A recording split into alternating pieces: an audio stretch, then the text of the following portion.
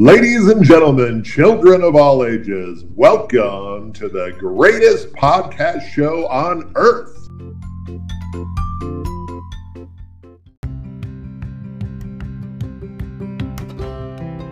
Hi, everybody. You're listening to Slapstick Conversations on Clowning with your host, Gunky, and his lovable sidekick, Jazzy. Yes, I'm here. Yeah, it's me. Yeah, thanks for being awake, Jazz. little quicker next time, okay? Okay. Yeah, sorry. Yeah, I'm here. Well, if you joined us on the last segment, we had an interview with Brian Ivory and Alicia Turner from Mott Campus Clowns. And it was suggested by one of our listeners. It's Dave Michaels. Dave Michaels. Yep. He suggested we talk to the Mott Campus Clowns and find out about their college program where they train clowns. So now you're here and you're listening to segment 2 of that interview. And during this segment, we're going to talk about who writes and how do they write the material for their anti-bullying clown show. We're going to talk just about their costuming process, which is very interesting. I love talking to them about that. And it's amazing where they come up with those costumes too. Yes, it is. Yeah, and how many they have. I'm jealous. Me too. And then also go ahead. No, go ahead. No, go ahead. You go ahead. No, if you insist. Aw. We talk about character development and fake voices. So make sure you listen, kids, okay? And why maybe we shouldn't use them. Right, Gunky? I'm sorry. Let me rewind that. And we talk about fake voices and whether to use them or not. Much better. Was that good? All right. Good. Awesome. And we also do dive into addressing how they handle kids that might have the fear of clowns, which is coulrophobia. Say that 3 times real fast. Coulrophobia. Faster. All right. Before we take up any more of your time, we want to get right to the interview. This is segment 2 of our interview with Mott Campus Clowns, Brian Ivory, who started the program, and his assistant, Alicia Turner. We joined that interview already in progress. So how do you come up with the material that you present in that show? Well, I went on a road trip with my wife, and I work a lot. So I asked her permission.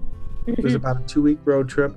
Do you mind if I work on the script for my new show, which was called Turning Frowns Upside Down, One Smile at a Time? And she was okay with it. So every day I spent a couple hours working on the script for the show, which is the educational part of the show, Turning Frowns Upside Down, One Smile at a Time. SMILE is an acronym for the 5 action steps that students can take. From that standpoint, there's an educational writing for the show, and then there's a skit writing part of the show, and I'm going to give Tinkers the opportunity to talk about how we received a Jack in the Box from Georgia Morris, and I looked at Tinkers and said, okay, write a script, and she'll tell you how she went about writing the script for that routine that's in our show. Yeah, we are very fortunate to have excellent support system with the Mott Campus Clowns, and Georgia and Harold Morris happen to be a pinnacle part of that. They are the ones that help us with our costume fitting, as we mentioned before.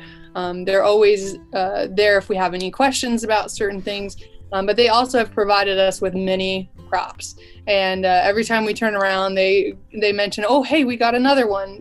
We think you should try this one out. And so they'll give us something new. And of course, we are ready and able to try to provide as much as we can as far as effort goes to making these the best that we can. So we kind of started with them with an idea about what we wanted to do with the Jack in the Box, and I think Dr. Bubby gives me credit, but he definitely started us on the ground running with it, because he wrote what he felt was necessary for the shell of the script and how we were going to execute it. And from there, it was all trial and error, really. Most of the time, Dr. Bubby will take the skit that's at hand, and he will write out what he wants done with it, and then we develop it as it goes. So over semesters and over us having different sets of students take over this specific skill of whatever it is, they will put their own twist to it, and we'll find out what works and what doesn't work. So particular to the Jack in the Box, I started with a couple of fresh clowns, very fresh clowns that were eager and ready to take on a very difficult skit. It's not one that's very short. It's a lot of physical work, and so it involves 3 people, and I started with them. We tweaked things here and there. I asked them what they thought their perspective was. We worked on their execution. It's a lot of slapstick. So I think we just do a trial and error part of our development and try to make sure that we perform to the best of our abilities every single time. And we make sure that the students understand that each time as well. And so for us, I think the Jack in the Box has probably changed 4 or 5 times, and we've only been performing it for maybe four semesters.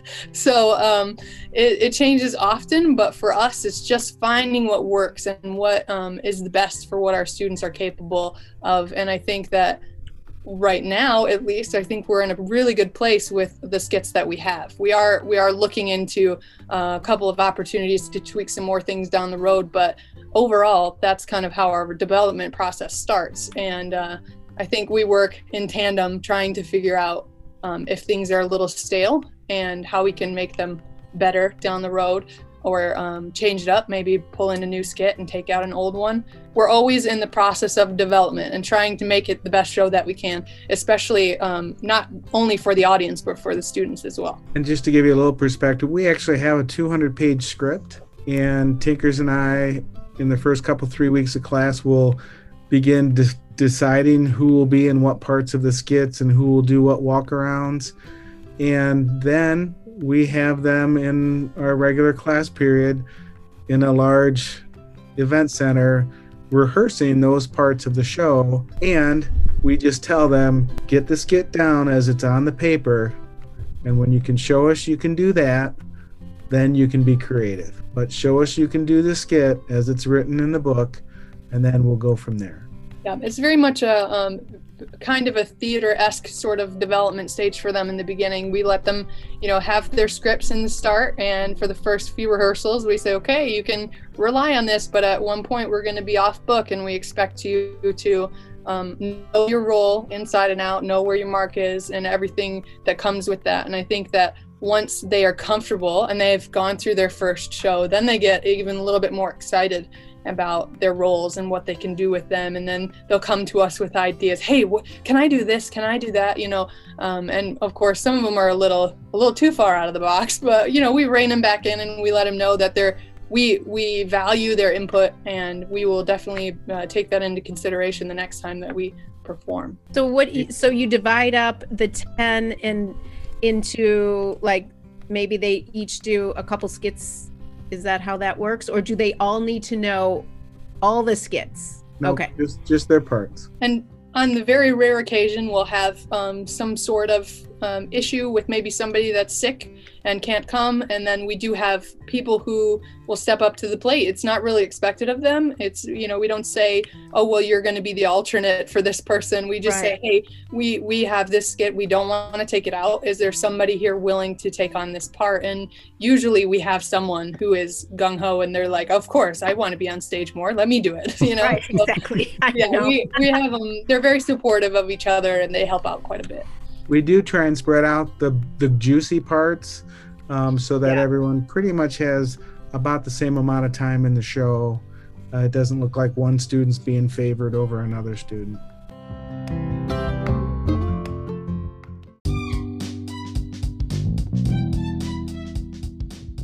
These two are probably relying on me to make a smooth transition.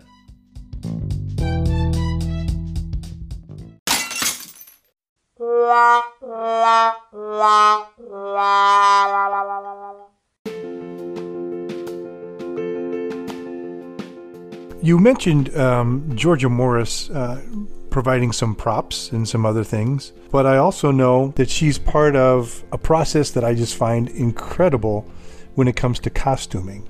And we talked about that earlier, but I'd like for you to share what your costuming process is for our audience. We have a date on the calendar every semester. Usually it's the first Friday of the semester, and it's called costume fitting. And we tell students to meet us in Clown Alley at 9 a.m. Usually we recruit some former clowns to help out. And since we mentioned earlier, we have about 150 costumes, about 100 pairs of shoes. It's mayhem. Wait. Where did those come from, Brian? Well, I have to say that I purchased those on my own, mostly through eBay. Many of them have been donated. So you're the one who gets the shoes before I get them. I'm sorry. I didn't get them before Most you did. definitely. He's like a hawk on eBay. You better watch Sorry. You can look. I'll give you a chance to buy them at a discount if I have them. That's okay. Go ahead, Brian. And so it's a free-for-all as students try different costumes, which ones fit, which ones don't, which ones they like, which ones they don't like. For me, it's very chaotic, and Tinkers is very good at this moment because she likes that chaos. When a student thinks they kind of have the costume that they are settling on, it needs to get approved by Georgia and I. They stand before us in that costume, and then as we deal with one student at a time, we'll then make sure we got the right shoes for that student, the right socks. We'll choose a wig and then decide on a wig color. We'll choose the nose. Then we go on to the next student. So over the course of 3 hours, we can outfit anywhere from 6 to 10 students. And I have to say that the transformation that usually happens once they're in that costume, in those shoes, under that wig, behind that nose, they start getting the idea of what it's going to feel like to be a clown. Yeah. And you start seeing their body movements change, and they get sillier, and the quiet ones get a little more outspoken. So their clown characters begin to start to develop right there in the costume fitting day. You just touched on something I wanted to ask you about. Do you talk about or discuss character development with the clowns as they evolve through your course? Thinking of our time constraints, two things I would say. We don't get hung up in Whiteface, August, Tramp, and specific roles that they can or can't play given tradition. That's just a constraint that we just don't have time. Yeah. From a clown character standpoint, we just want them to be themselves. There's two camps. Either your clown character is an alter ego, someone very different from your person, and yet there's also the camp where being a clown is really just an extension of who you are, a more generous, a more sweet, a more outgoing side of who you really are. I happen to be in that camp, always have. So from a clown character standpoint, what we want them to be able to do is to physically perform the skits and the walkarounds in the show with a sense of clown, as opposed to a distinct, I'm very different from the clown next to me, except when it comes to what roles they're actually playing in the skit. So we try not to spend a lot of time on, you have to develop a specific clown character.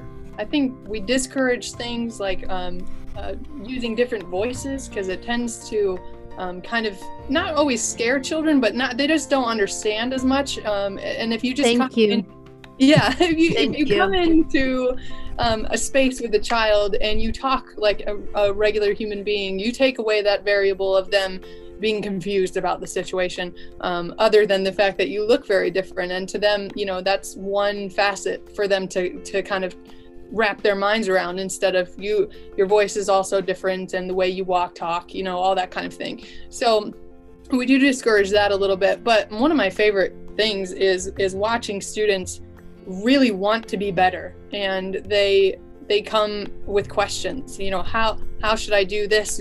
How should I act in this situation?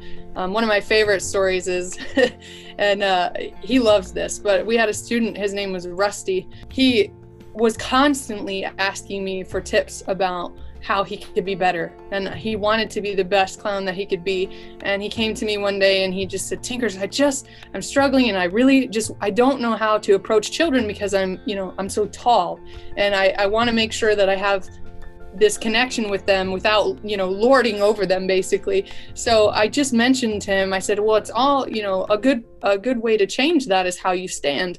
And so I taught, how you can tuck your arms underneath of, or your hands underneath of your arms, and you can kind of walk in almost like a duck waddle sort of thing, and point your toes out and bend over just from the waist. And I said, these are things that are character developments for you personally, because then you have a specific silhouette, you have a look, and you're also being personal with these children, and they think that you're funny and they will associate that with you. And these students, they take that kind of stuff and they run with it because they love the opportunity to be better. They want to develop into a specific character. They want to be known as Rusty the Clown.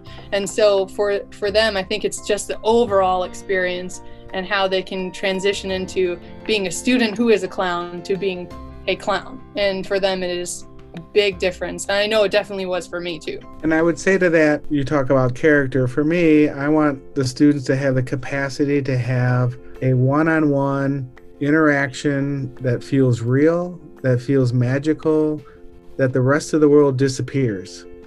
And there are clowns like Rusty, like Scooper. When they're interacting with someone, the rest of the world disappears. And to me, those are the most magical moments that a clown can have. And we let the students tell them, look forward to those moments. Yep. But some students, they have the capacity to have those moments 4, 5, 6 times in a single parade.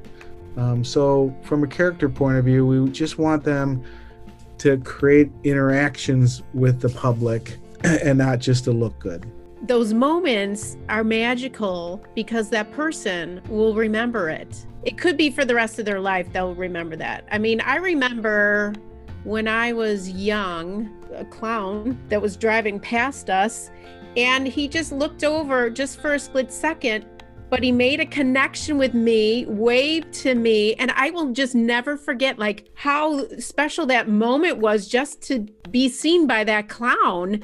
And it was just something that I always take back with me when I try to tell people, just kind of like what you are saying.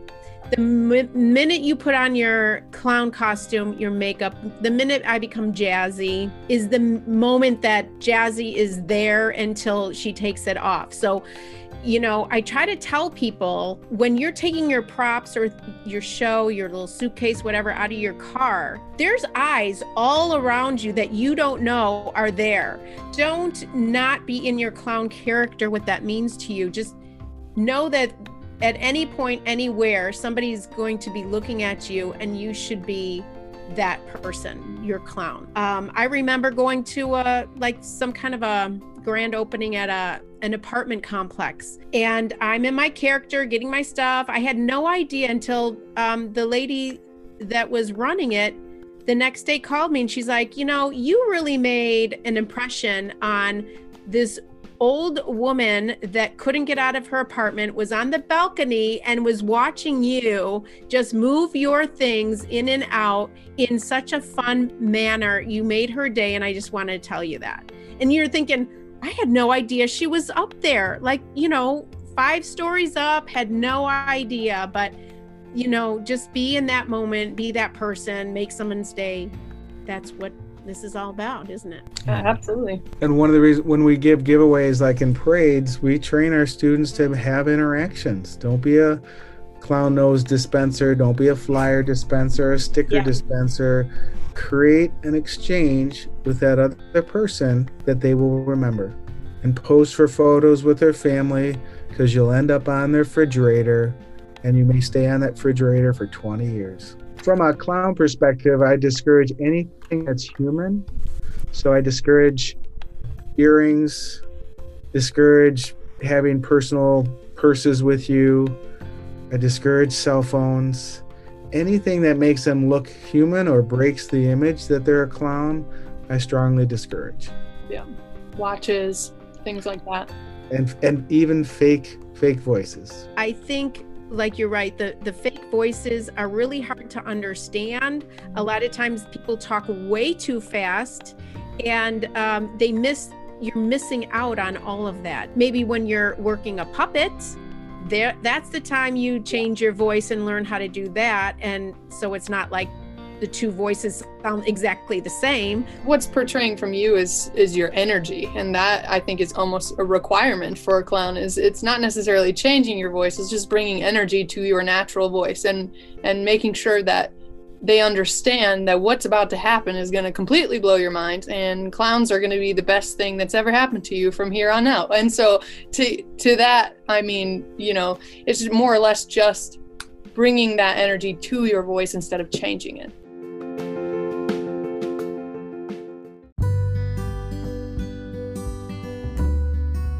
These two are the perfect example of why you should always social distance.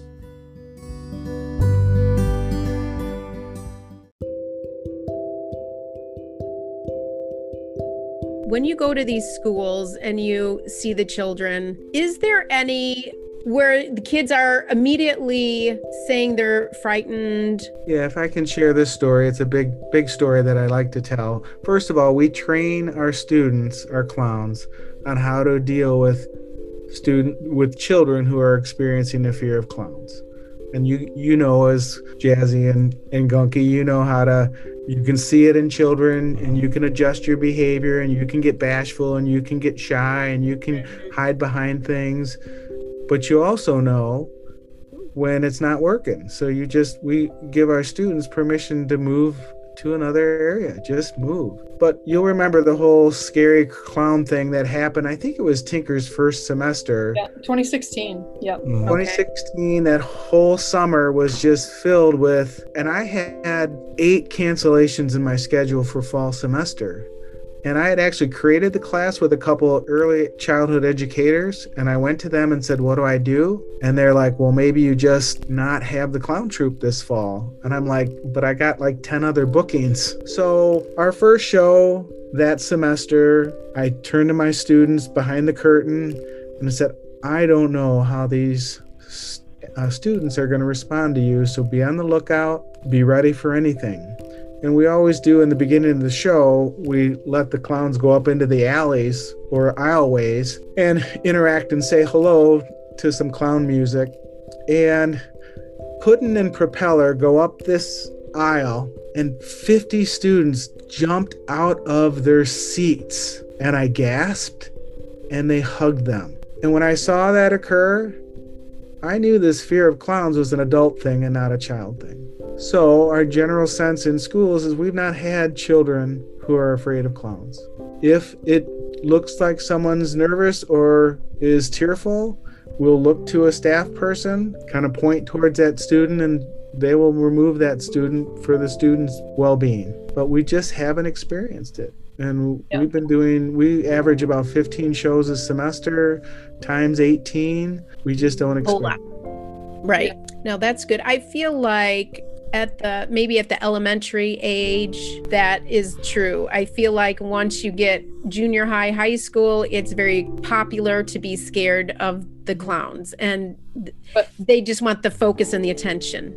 Right. Well, that's the thing that we make sure that our students understand, is that the fear of clowns in the older groups of students is a play. It's something that they think is cool. It's cool to their friends to be afraid of clowns. There's a lot of screaming that happens for some reason. Yeah, right. And so we just teach them not to interact with those students, because the more attention you bring to that, the worse it gets. So most of the time, we, of course, don't go up into those grades for our performances. We generally stay into the lower grade levels, just because our show is tailored to them more. But when circumstances arise like that, they know how to handle themselves, and they're aware that, it's basically a ruse. They're just doing it to have fun, and they just, they want it to be cool. And because you might experience that in a parade. Mm-hmm. Right? Yeah. On occasion, there are some adults, actually, some even much older adults, that you can clearly tell. And Dr. Bubby has mentioned this before to the students. He said, if someone is genuinely afraid of clowns, they will remove themselves from the situation. It is not something they're going to stick around for. Right. So most of the time, they will take care of the issue at hand, and we won't have to deal with it. And we respect that. We know what the boundaries are, and we know that the students need to be taught those boundaries. And once they know them, they have no problem following them, and they understand that clowns are for some people and they're not for others. But we experience that most people enjoy the company of a clown because they want to laugh, and we get a lot of clown make me laugh kind of statements. So we know that the atmosphere is out there, but we don't generally experience it as much. And we give the students several strategies. So, for example, get down to their level. Right. Keep a safe distance. Start interacting with the parent. Find out the name of the child from the parent. Point out something in the child's clothing that you like. So there's ways to warm up. And I have to say, one of a young clown's greatest achievements might be that time they won over that really shy, almost fearful child through patience and persistence and space. And they will come back, and when we check in at the end of the night, quite oftentimes the story they want to tell is that young child whom was afraid at first, but wanted a hug or an autograph at the end of the show. And to me, that's where clowning's at its best. Okay, we've made it through 2 segments of this interview. I hope you're still with us. Really, you've only been listening for about an hour, and we've only got about 25 minutes or so left. So you've made it this far. Just stick it out for the 3rd segment, okay? Right? So there's more? Yes. That's But wait, awesome. I was hoping there would be more. there's more. Just when you thought it was safe to turn off your podcast, we have more. In our next episode, we're going to be talking with Brian and Alicia about the future of Mott Campus Clowns. Scheduling some shows, how they schedule the shows. Yeah, and I guess that's an involved process. We also briefly asked Brian, how did you get this program off the ground? How did you convince the college to go for a clown program? The other thing is we were going to find out what the Mott Campus Clowns are doing during the pandemic. Yeah. What are they up to? Thanks for sticking with us for 2 segments. 1 more to go. You're a trooper. Thanks for hanging in there. And thank you for listening to Slapstick Conversations on Clowning with Gunky and our beautiful sidekick, who? Jazzy. And remember, life is a circus. You're 2/3 of the way there, by the way. Just don't walk behind the elephant.